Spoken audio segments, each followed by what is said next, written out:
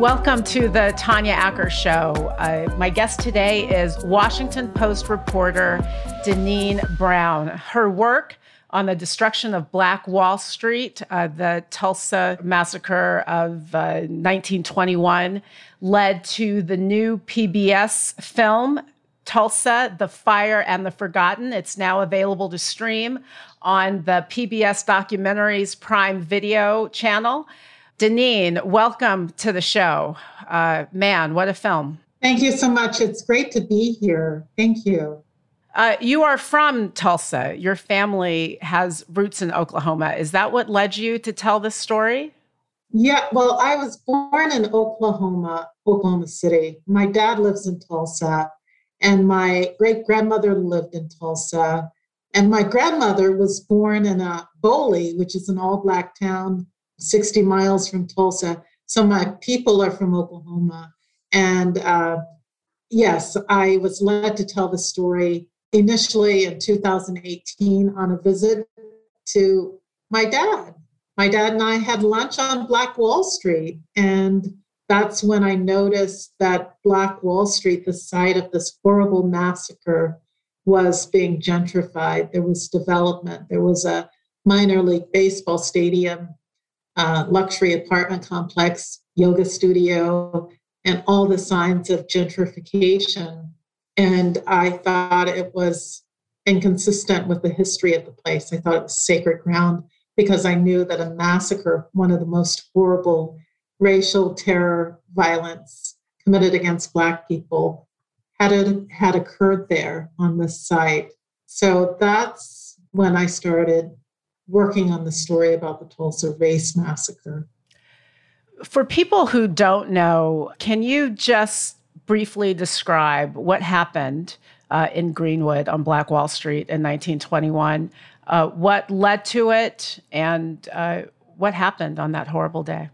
Yeah, so the Tulsa Race Massacre of 1921, it began on May 31st, 1921, when white mobs descended on Greenwood, which was an all-Black community that was so prosperous that Booker T. Washington called it Black Wall Street.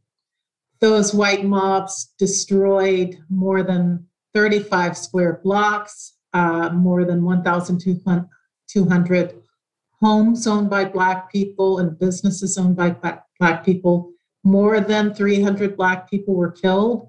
In that violence, more than 800 Black people were injured. What led to the massacre, the event that ignited, that really sparked the massacre, was the arrest of a young Black teenager. He called himself Dick Rowland.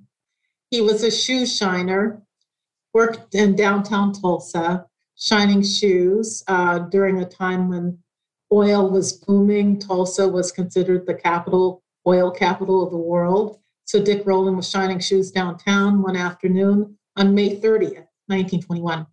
In 1921, most cities in the United States were segregated by race. Dick Rowland went to use the restroom in the Drexel building, which was the only building in downtown Tulsa that allowed Black people to use public facilities. He got on an elevator with a young white elevator operator named Sarah Page. When the doors opened from like the first floor to the third floor, Sarah Page shrieked when the doors opened and Dick Rowland ran. Some historians and family members believe that Dick Rowland and Sarah Page were in love, but it's unclear what happened in the elevator. You know, he could have bumped into her, some historians said. He could have stepped on her foot, but he was accused of assault and he was arrested and taken to the courthouse in downtown Tulsa. The Tulsa Tribune, the white-owned newspaper in Tulsa, ran a headline that said, "Mad Negro for attack on white girl in elevator," which was a whistle call to the white mob in Tulsa, which was a hotbed for the Klan. Thousands of white people went to the courthouse demanding that Dick Rowland be released to them so that he could be lynched. And lynching was a reality. It was a harsh reality. The Black veterans who lived in Greenwood, this prosperous all-Black town, heard about the mob at the courthouse. They went to the courthouse, they were like, no, Dick Rowland will not be lynched, not on our watch. So there was a battle between these Black veterans and white members of the mob. A shot went off, and historians and witnesses said all hell broke loose. And that's when the mob descended on Greenwood. You mentioned, I think you described it as a whistle headline that said "Nab Black Negro." It's featured in the movie. And I actually rewound it because I wanted to make sure. I was like, did the headline say they nabbed or he was nabbed? It was actually a call to go get him. The headline was "Nab him." So hardly a subtle whistle. So the Black veterans were prepared to protect him from lynching. A white mob was on the loose. A gun battle ensued. You also describe how, kind of, I guess, some of the first moments. There was a Black man with a gun, and a white man said, "What are you going to do with that gun?" N-word. And then there was a struggle over the gun, and then things spiraled from there. That's exactly how witnesses and survivors described it, yes. The Black veterans who knew how to fight, they had just come back from war. They wanted to protect Dick Rowland, and a white man approached one of the Black veterans and said, "What are you going to do with that gun?" N-word. And he said, "I'm going to use it if I have to." And the gun went off and a shot was fired. Yes. How many people died? It's unclear how many people died. The official record said 36, but historians now say more than 300 Black people were killed in that violence. White people were killed as well because the Black veterans, when they went back to Greenwood, they defended their community and they knew how to fight. They held off the white mob as long as they could until white people took to airplanes, and airplanes started dropping turpentine bombs on Greenwood. And so when you see the footage of Greenwood burning, you see buildings burning from the top. It was the first incident where a U.S. city was bombed from the air. That was on Greenwood, Black Wall Street in 1921. The first time an American city was bombed from the air, it was Black Wall Street being bombed by other Americans. Deneen Brown, Washington Post reporter. Her film is Tulsa, The Fire and the Forgotten. You can see it on PBS Documentaries Prime Video channel. Deneen, what has been the reaction to this film? And I'm going to give you some context for the question. My home network, CBS, did a program about Tulsa. And then when I went on the Facebook page and I looked at the comments, people were outraged that folks were telling the story, really mad about it, like mad that this history was being discussed. What's been the reaction to your film, Tulsa, The Fire and the Forgotten, available on PBS Documentaries Prime Video? What's been the reaction? Well, the reaction has been from a number of people that I know and that I've talked to. They have been astounded by this history. A lot of people were furious that they weren't taught this history in school. Like, how could they not know about this race massacre that occurred in Tulsa, one of the worst incidents of racial violence in U.S. history? It was left out of textbooks. There was a deliberate conspiracy of silence.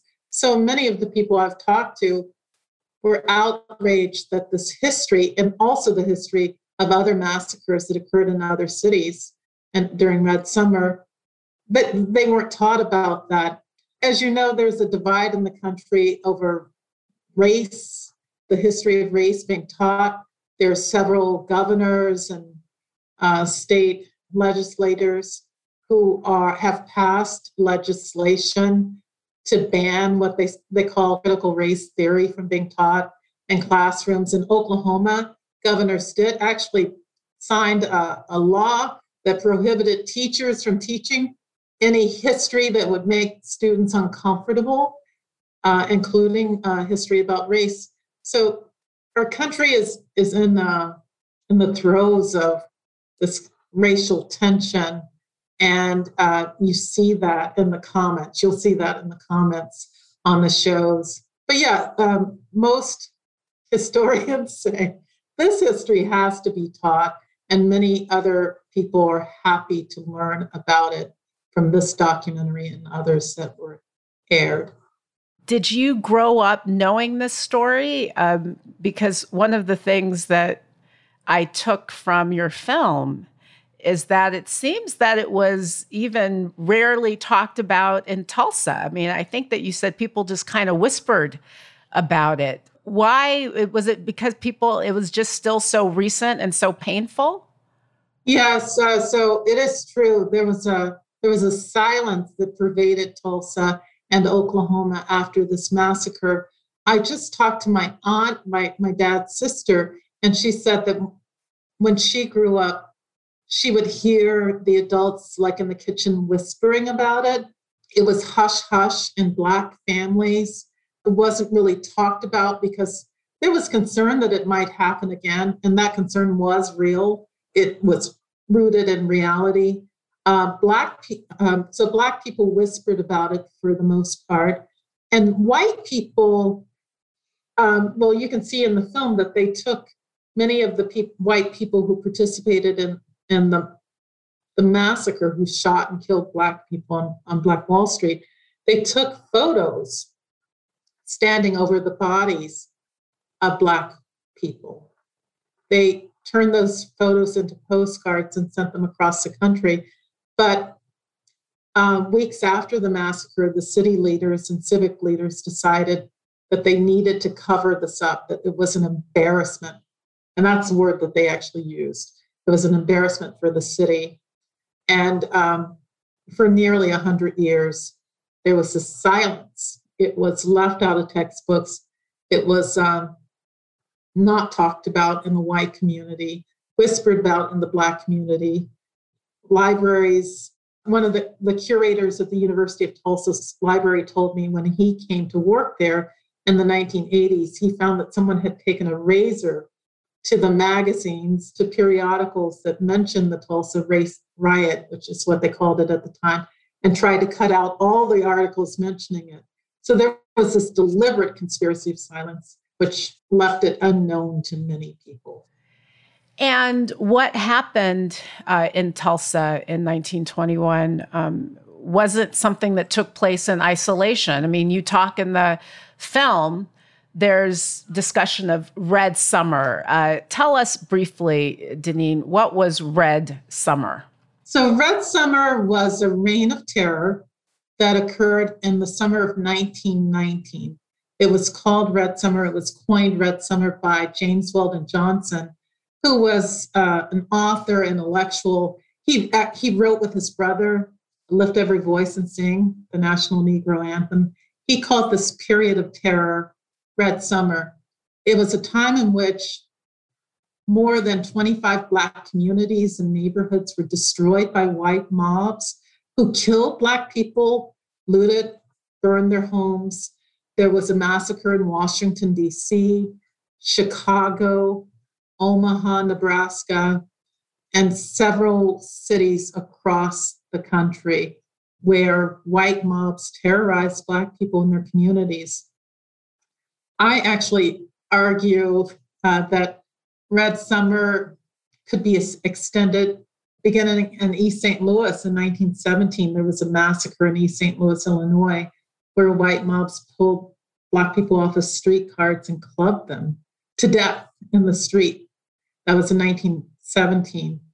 And then there's this reign of terror that pervades our communities and extends to Rosewood, which was a community, prosperous Black community in Florida that was destroyed in 1923. So yes, this reign of terror, I argue, extends from East St. Louis through Tulsa all the way to Rosewood. One scene in the film, your film, Tulsa, Fire and the Forgotten, that really was so hard to watch was you and one of the, I guess, the human rights investigators at the gravesite. And you wrote about this in the Washington Post. Again, I'll remind people that it was a lot of your work that gave rise to this digging and this investigation that people are doing. But you located what you believe to have been a mass grave of murdered Black people, unnamed, but just a mass burial site from the victims from the massacre. What was it like? I mean, I can't imagine what it would feel like to sort of be in that space. And certainly you, a daughter of Oklahoma. How did it impact you personally doing all of this work? Wow, my heart is beating hard as you mentioned that. Yeah. So Tulsa, how did it impact me? I'm driven as a reporter. You're a journalist, and you know that we are shaped, we are molded to pursue the truth of the story. And we pursue the truth of the story. And most reporters kind of push our emotions aside as we write and we report and we talk to people and we consume information. But I have to say, because my family, my father's family, is from Oklahoma, this story has impacted me in a personal way. It's almost like I feel this driving need to tell the story of the ancestors who died in the Tulsa Race Massacre, who were killed. And I often say that, like during this pandemic, I was, sitting in my home like most people, working from home, afraid to go to the grocery store, afraid to get my hair done, afraid to go out.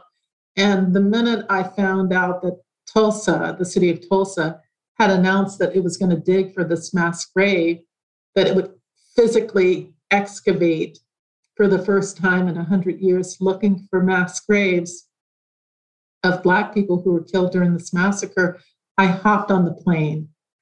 I had to be there. I had to be on the ground. And I had to be there when they first started looking for these Black people. And my sources in Tulsa, many of them gathered at the fence of this cemetery, Oaklawn Cemetery. They cried, they prayed. Some of them tied Black ribbons to the fence. Some of them talked about how they felt like, they were answering the cries of these Black people who were killed in this massacre. So it was a very moving experience as a reporter and just as a human. When you talked a little bit about some of the reaction to telling these stories, to telling parts of history that make people uncomfortable. As you point out, we've seen a lot of legislation geared toward preventing the telling of certain parts of history, or at least telling it completely. Does it make you angry? I mean, when you think about what happened in Black Wall Street and you see this reaction against talking about it, and almost, kind of insisting on the continued anonymity of these people, of these victims, does it bother you? Does it anger you? How do you process that? Yeah, that's a great question. You see, if you can see my face just kind of glazes over as a reporter. We're like, we can't talk about our opinion. We can't talk about our emotions because I'm still working on the story as a reporter. I'm still writing about it. As a human, yeah, as a human being writing about hundreds of Black people being killed in massacres across this country, yeah, there is a reaction. There is an emotional reaction.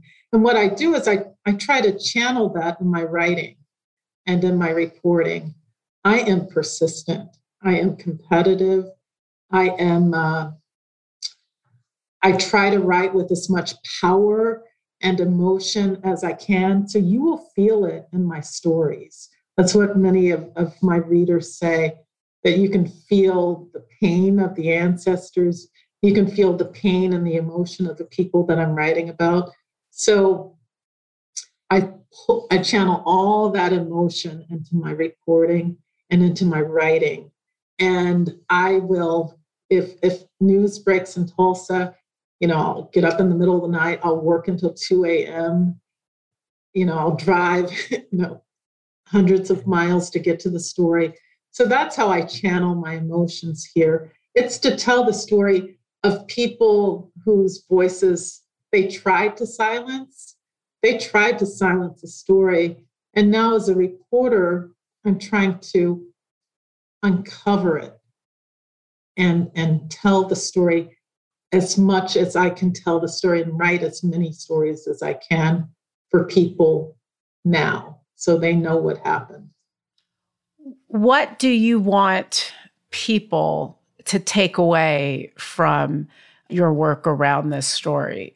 Right. So, we talked about the reaction that, some folks have, and they're like, we can't tell a history that makes people uncomfortable. We can't talk about things in history that make America look bad. As if there's any country that's not a whole big mix of a lot of positive and negative moments. I mean, that's world history. But in any event, so you have people who are like really wanting to silence the telling of some stories, but they're being told, what's the takeaway?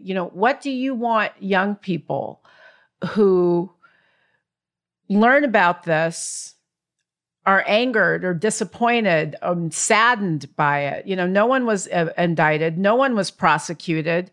No one was brought to justice for dropping bombs on these people or killing them and burning and looting their businesses. Nothing happened, from that standpoint. It's a dark, dark moment in American history. What do you want people to take from it? Like, what's the takeaway? Oh my goodness, yes, you're absolutely right. It is a dark, dark, dark chapter in U.S. history that actually continues.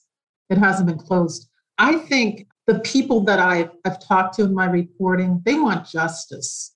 Like, they want justice. And the people on the ground working on the Tulsa Race Massacre, they want reparations. They want atonement. They want people to know what happened. They're demanding justice. They say reparations means land and money. And they've drawn a line in the sand. They're not backing away from that demand for justice and for reparations. So as a writer, I'll continue to write that story and to pursue the truth, to uncover the truth. Because as much as people try to cover up the truth or try to push history down into a black hole, or the truth will always find the light, right? It will always be uncovered. I mean, you can only cover it up for so long until it bursts through the surface. And that's what it seemed happened with this massacre. When they found this mass grave, it was unmarked. Nobody knew those graves were in that pit until they dug for them. So it was like, as I said, it was like the truth had been unleashed when they dug, and they found as many as 36 coffins in that mass grave. So the truth will be uncovered, and it just takes people who continue to fight for justice, who continue to write these stories. Everybody has a piece of work to do toward fighting for justice. And I, as a writer, I'll keep writing, and I'll keep listening to the people who are on the ground fighting for justice and reparations and writing about it. The people who perpetrated these crimes are all dead. So the call for justice then is centered on reparations. There's an active movement in Tulsa to seek reparations for the descendants of the victims of this terror. Oh, yeah. So there is an active call for reparations from the city and the state. In fact, survivors, there are 3 known living survivors of this massacre. They filed a lawsuit against the city and state officials demanding reparations. The mayor of Tulsa has said that he doesn't believe that this current generation should pay for the atrocities committed by previous generations. So there's this battle in the city of Tulsa, not only in Tulsa, but across the country. There is a demand for reparations by descendants of enslaved Black people to pay for the injustice that was committed against people. Well, one of the things that was so fascinating about your movie, I learned a lot. Tulsa, the film, once again, Tulsa, The Fire and the Forgotten. Everyone, you must see this. It's on the PBS Documentaries Prime Video channel. I learned that part of the reason that Greenwood was so prosperous in the first instance was because it was founded by people who had previously been enslaved by Native Americans. And then when they were liberated by their Native Americans, their former enslavers, as reparations, gave them land. And so that land gave rise to Greenwood, which really became, the hub of a really strong Black economy in the region. It was one of the most prosperous Black cities, or I think Oklahoma had more prosperous, independent Black cities than anywhere else in America. Is that right? Did I get that statistic right? You're absolutely right. Oklahoma, as a territory, had the most all-Black towns, all-Black communities than any other jurisdiction, any other state in the United States. As I said, my grandmother is from one of those all-Black towns called Boley. It's famous for its rodeo. My dad and I actually went to Boley during the making of this film, and he recalled visiting on a weekend. He said it was bustling. It looked like New York, bright lights and, stores and shops and people, enjoying the evening. Greenwood, which was in Tulsa, had a population of 10,000 people. It had luxury shops. It had 21 restaurants. It had 30 grocery stores. It had its own Black-owned hospital.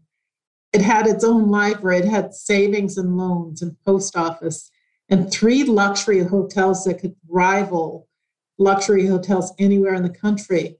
It had its own bus and taxi service. And there was a Black man who owned 6 private airplanes. And there were Black people who owned oil wells on this land that was rich with oil. So some of the old archival footage, you'll see Black people standing in front of their house with oil well pumping in the background. So there was Black wealth. It was concentrated Black wealth, and it was destroyed in those 2 days on May 31st, 1921 into June 1st, 1921, destroyed by white mobs.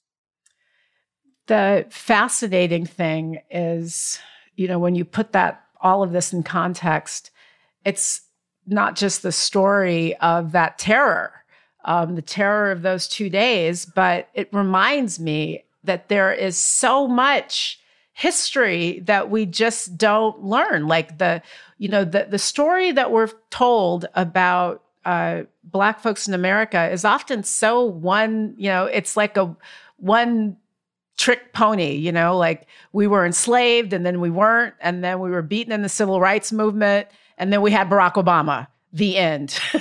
And it's just so much more nuance and layer to it. So, I could really keep you here all day. It's powerful. It's riveting. People, you will learn things about, a part of our history that really must not be forgotten. And I have to say, Deneen, you do your ancestors proud and you do them justice by making sure that they're not forgotten. People can pass all the laws they want.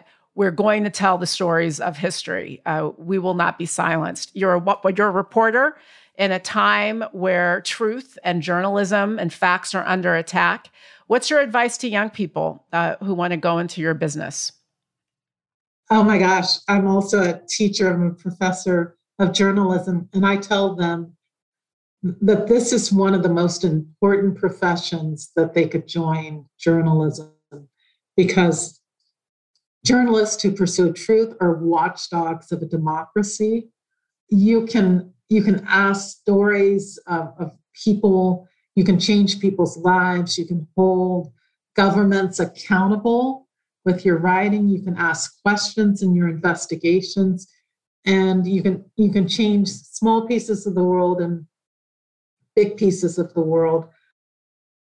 But I tell them to read as much as they can, to write as much as they can, to be confident in their writing and their reporting, and to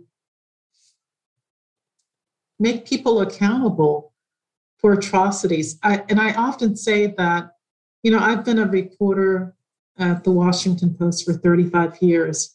And for more than 3 decades, I walked by a sign in the lobby of the Washington Post, and it said, "Comfort the afflicted and afflict the comfortable." That was our charge as reporters, to comfort the afflicted and to afflict the comfortable.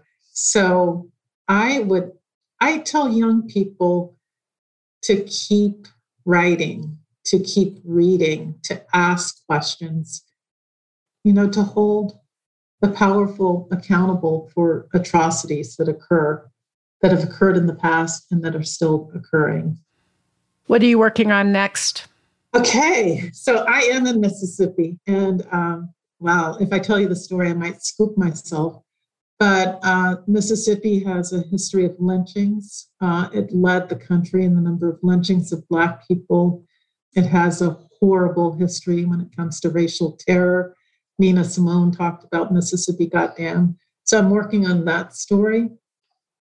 And I'm working on a series of stories about Black history for the Washington Post. I just wrote a story about Haiti.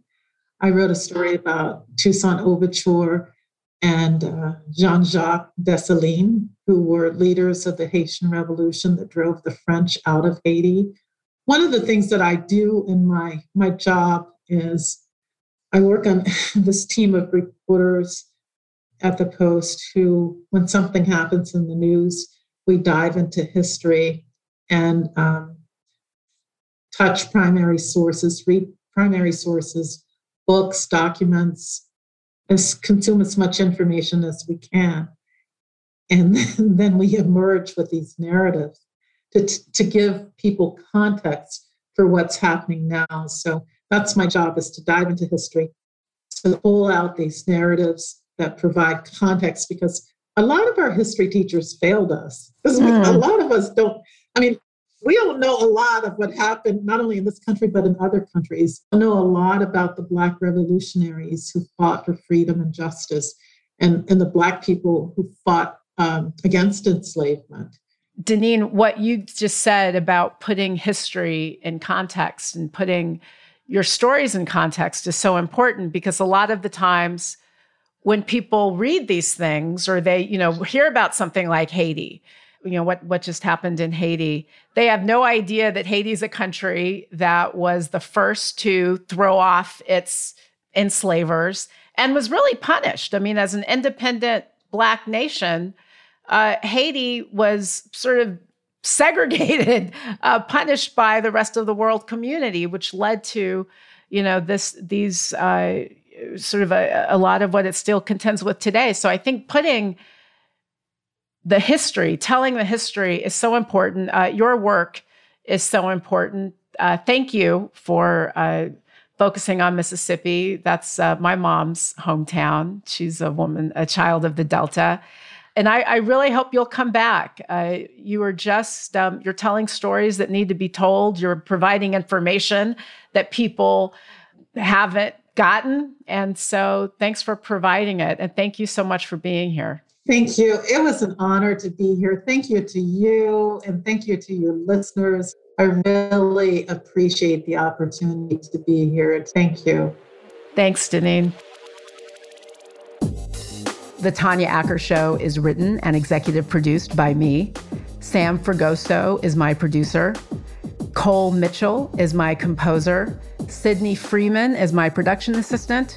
And my show dog is Maximus Justice, also known as Max. If you like us, please go on to iTunes and leave a 5-star review. Maybe I'll even have the chance to read it on the air. I will give you my hugest and most profuse thanks if you do. Thanks for listening, everybody.